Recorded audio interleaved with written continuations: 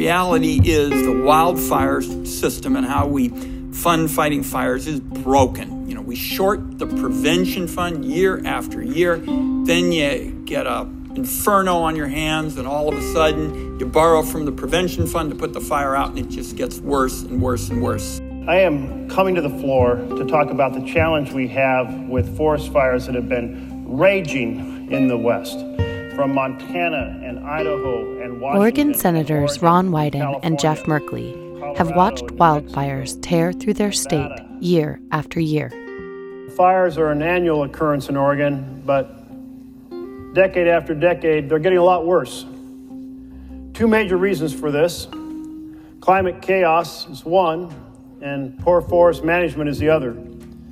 Lawmakers are trying to enact policy that prevents catastrophic wildfire, especially near communities and population centers.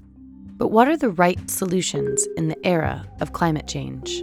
Every single time we have a fire season like this, people say, why don't we do more on the front end to reduce the risk of these fires?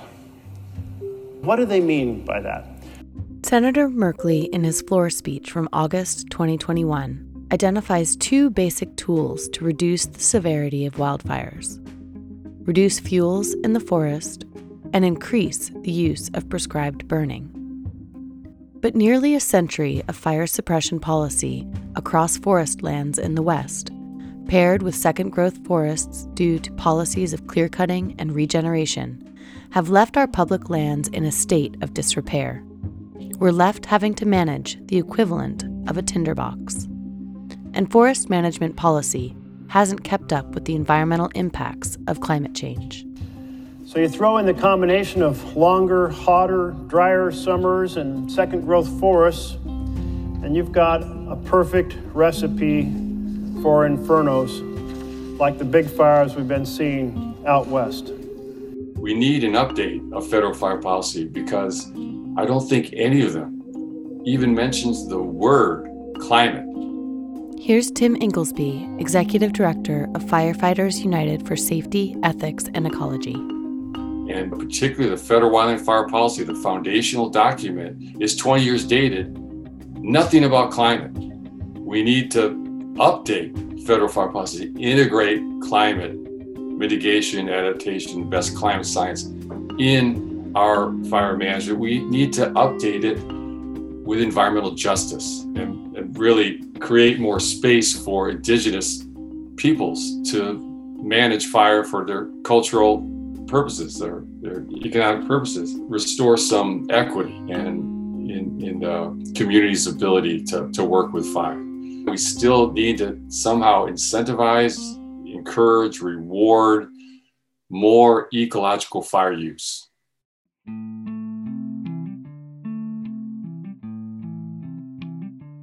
Ever more frequently, we are experiencing fire seasons filled with unrelenting smoke, daily red flag warnings, and bone-dry landscapes.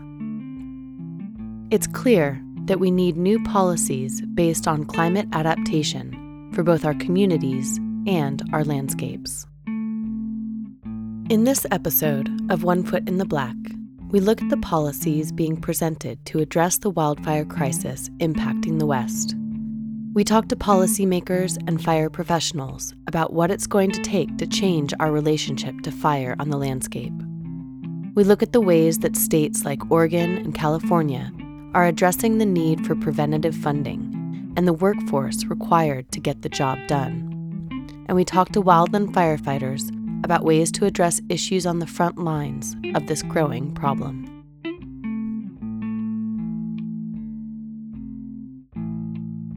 We'll be right back.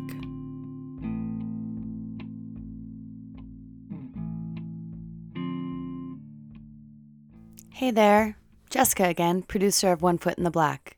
This podcast is one of the many ways the Klamath-Siskiyou Wildland Center engages in the issues of fire and climate. As a nonprofit advocacy organization protecting the wild places of Southern Oregon and Northern California, KS Wild is dedicated to bringing you science-based information on issues impacting our forests, waters, wildlife, and climate. And we depend on the generous support of people like you to accomplish this meaningful work. If you'd like to learn more about our programs or how you can become a sustaining member, visit kswild.org. Thanks. Now back to One Foot in the Black.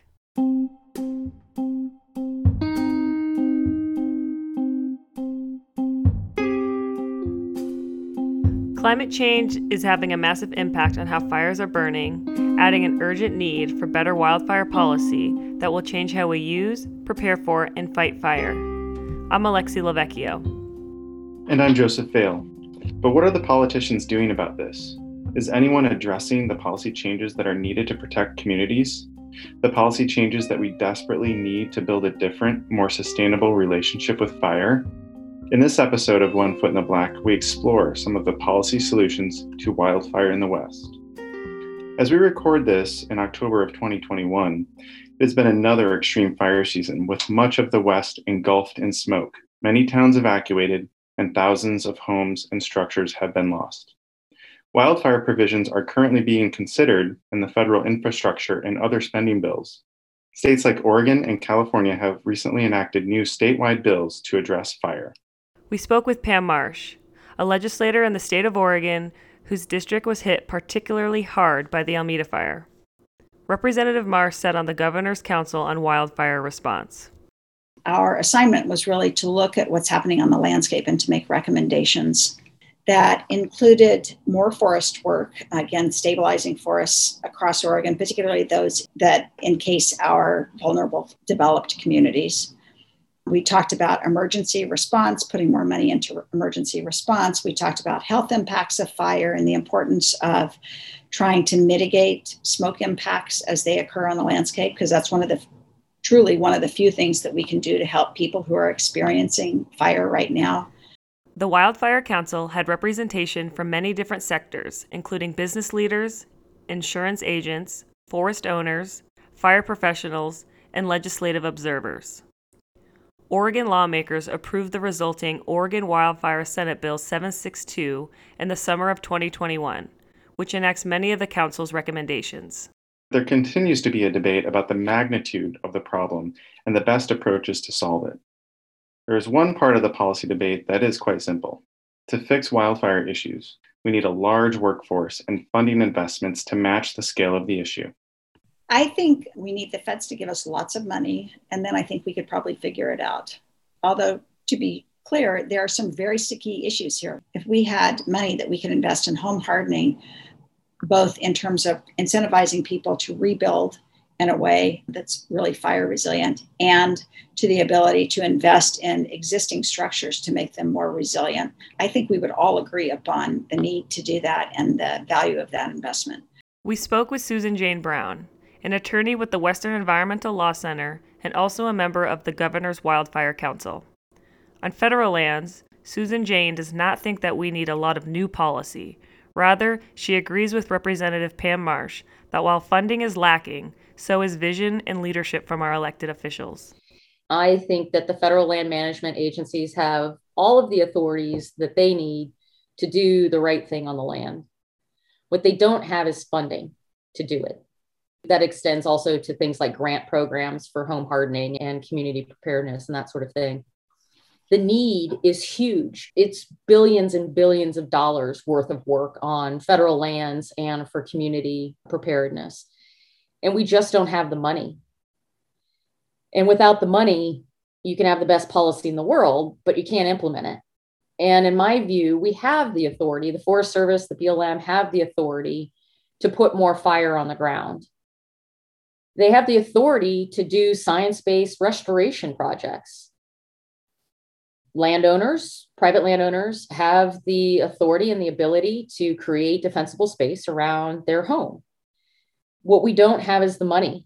And that takes political will to actually appropriate dollars in a way that addresses the root cause of these problems. Susan Jane once worked in Washington, D.C., and has seen firsthand the political quagmire that prevents any meaningful action on wildfire policy solutions. Is money going to solve it all? No. There does need to be accountability, which is, again, not so much about a law or policy change. It's about politicians and career agency personnel having the political will to do what's right and what everyone recognizes needs to be done. And sometimes it takes congressional direction. I also say that because having worked on Capitol Hill and watched the partisanship increase and become far more rancorous than it was 15 years ago when I was on the Hill, I really question whether Congress has the ability to do anything. Their only job that they have is to pass an annual appropriations bill, and they can't even do that. So how do we expect them to thread a very complex, complicated needle, which is wildfire policy, which again is mostly a social issue? We have the ability to put more fire out there, to do more restoration treatments, to do them at scale. We have the authority to do that. What we don't have is the funding and the political will to actually get it done. So I think it's up to us at local levels, which is one of the reasons why I support collaborative conservation. I think that local people know their piece of ground better than anybody else does. They know what the challenges are. They know the answers to those jurisdictional challenges. They just need to be given the green light to actually get together and do that hard work of compromise and then get out there and implement it. Because that's really what everybody wants. Everybody wants a sustainable land base that isn't going to catch fire every single summer and burn down places that we love and communities we care about. In addition to federal funding, we know there is widespread agreement that a big part of the solution is to use more fire. In California, legislators advanced Assembly Bill 642, which enhances wildland fire prevention efforts, including prescribed fire and increased tribal engagement. Belinda Brown is a member of the Coselecta Band of the Pit River Tribe and the Tribal Partnerships Director for Lomacotsi Restoration Project, a grassroots organization that develops and implements forest and watershed restoration projects in Oregon and Northern California. It is our hope to be able to have co-management. Tribes are bringing co-investment to many of the projects that we're doing at Lomacotsi and throughout the region.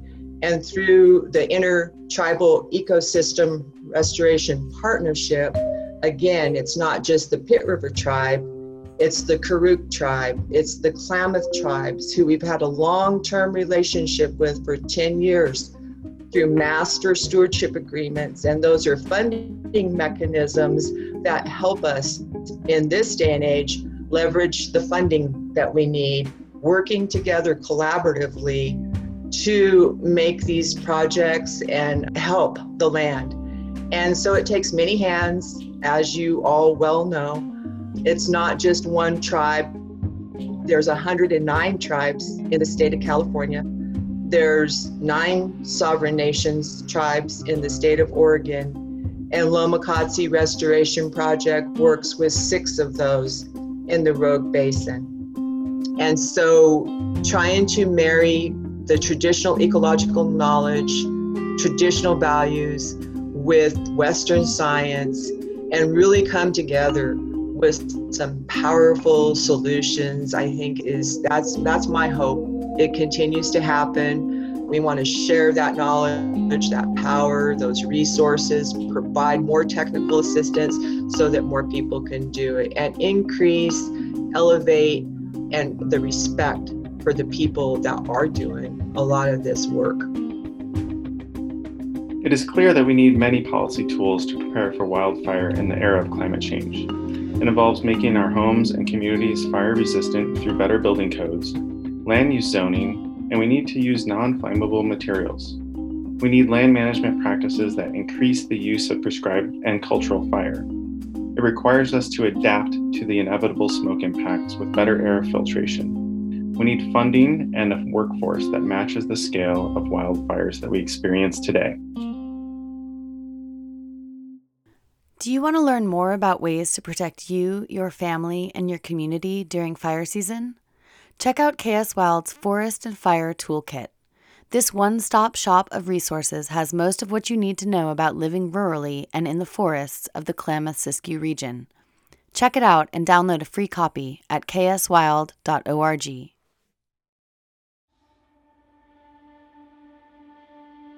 In addition to hearing from policymakers, we spoke with wildland fire experts to hear their solutions to building a better relationship with wildfire. Their intimate knowledge has been shaped by years of on-the-ground experiences of suppressing and using prescribed fire. They offer potential solutions that could change the very framework in which federal agencies fight fire. Now that the fire season is longer and more complex, we are essentially entering into a different world of what firefighting looks like. Yet the systems in which federal agencies hire, train, and manage fire haven't changed in over 20 years. The landscape has changed, the way fire behaves has changed, and so has the length of the fire season. Perhaps it is time we rethink the entire wildfire fighting system. Jim Winnington is a retired federal employee who has worked for the Forest Service, Park Service, and the Bureau of Land Management. With years of experience of how the federal system works, he sees opportunity for change. The issue is that a lot of other systems in wildland fire, including the personnel system, were built in the mid-20th century under the assumptions of the environment at the time. And that world no longer exists. Fire season is not 2 months long. Fire season you don't need just a few hours of training to be a firefighter. You need a lot more now. It's more complex. You're encountering different situations than people 10 or 15 or 20 years ago did. Fire season's lasting longer. The amount of work that needs to be done in the shoulder seasons to prepare for fires is much greater. And so we have this personnel system that hires temporary workers, that calls them forestry technicians and range technicians. And you're only a firefighter, technically, when you either retire or die in the line of duty. And that's just a weird thing, right? We're asking folks to go out and take on a tremendous amount of risk in a much more complex and dynamic environment than was originally thought of back in the 60s and 70s. We're paying them a little bit above minimum wage to take tremendous risk. So we need to rethink that. We need to increase pay, increase benefits, give folks the benefits that the firefighter job series title demands.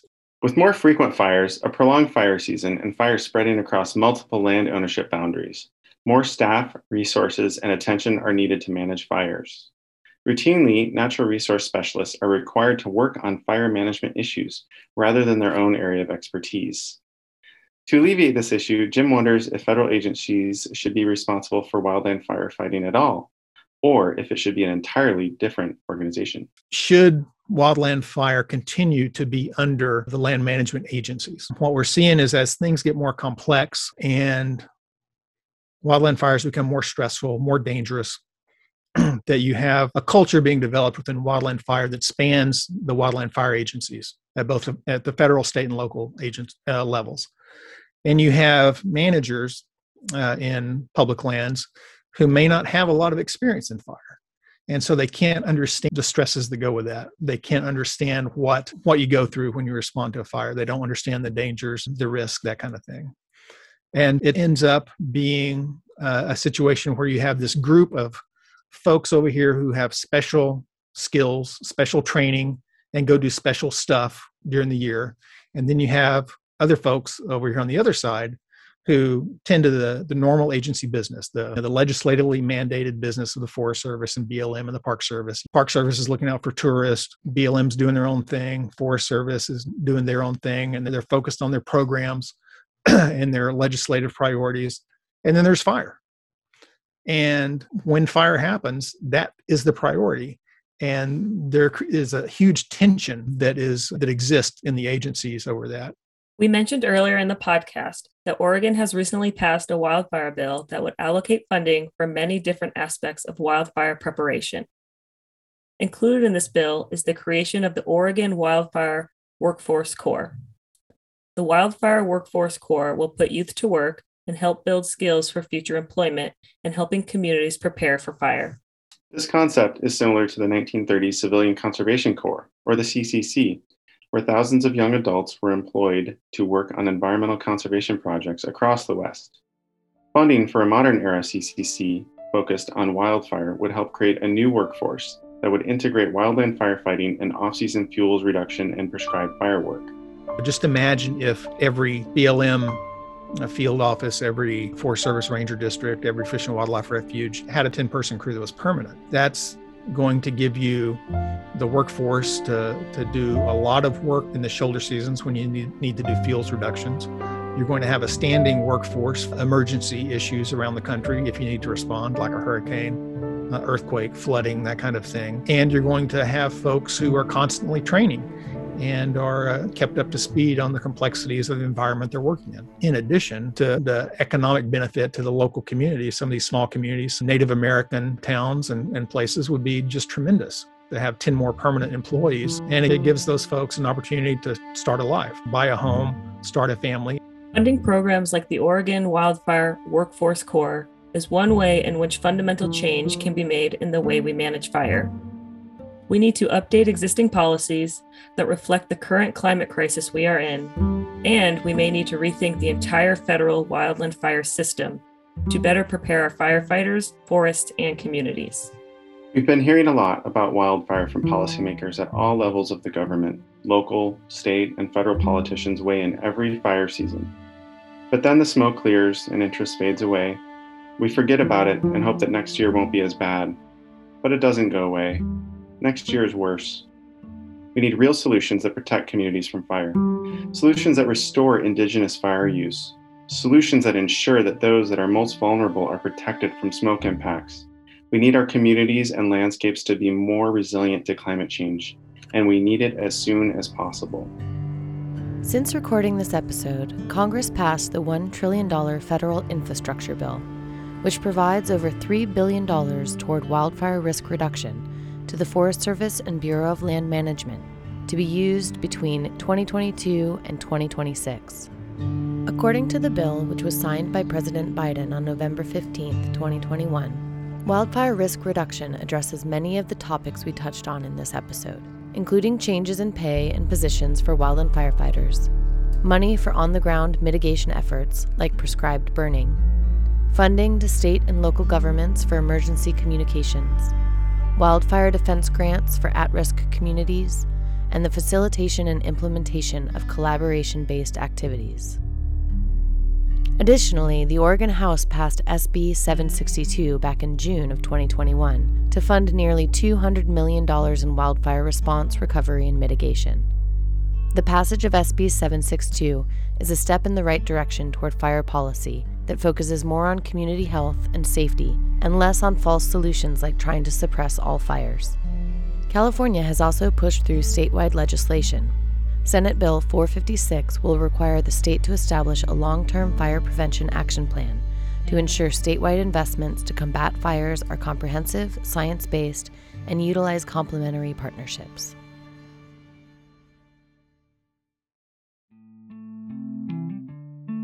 Before we close out this episode, I want to take a moment to thank you for listening to One Foot in the Black. We have one more episode to go to conclude this season, and you'll likely see that in your feed in the new year. But all of us at KS Wild and the One Foot in the Black project team hope that you've enjoyed the episodes we've released so far. We love what we do and hope you've learned something new about wildfire, or that you're starting to think differently about this complicated issue. One Foot in the Black is just one of the many projects and campaigns that KS Wild engages in on issues important to the communities of the Klamath-Siskiyou in Northern California and Southern Oregon. We hope you'll consider making an end-of-year contribution to our organization. Donations from people like you allow us to continue advocating for wildlands, wildlife, clean water, healthy communities, and better policy. You can also support our work by sharing this podcast on your social media or giving us a review on Apple Podcasts or Spotify. Thanks so much from all of us at One Foot in the Black and the Klamath-Siskiyou Wildland Center. This episode of One Foot in the Black was written by Alexi Lavecchio, Joseph Vale, and Jessica Klinke. Editing and sound design by Jessica Klinke. Music provided by Blue Dot Sessions. A big thank you to our guests featured in this episode: Representative Pam Marsh from the Oregon State Senate, Susan Jane Brown, Senior Attorney and Wildlands and Wildlife Director for Western Environmental Law Center, Belinda Brown, Tribal Partnerships Director for Lomacotsi Restoration Project, Tim Inglesby from Firefighters United for Safety, Ethics, and Ecology, and wildland firefighter and Federal Fire Information Officer Jim Whittington. Links and resources for topics covered in this episode are available at kswild.org/podcast. Included there is a link to a breakdown of the relevant goals and spending priorities from the federal infrastructure bill. Thanks for listening to One Foot in the Black.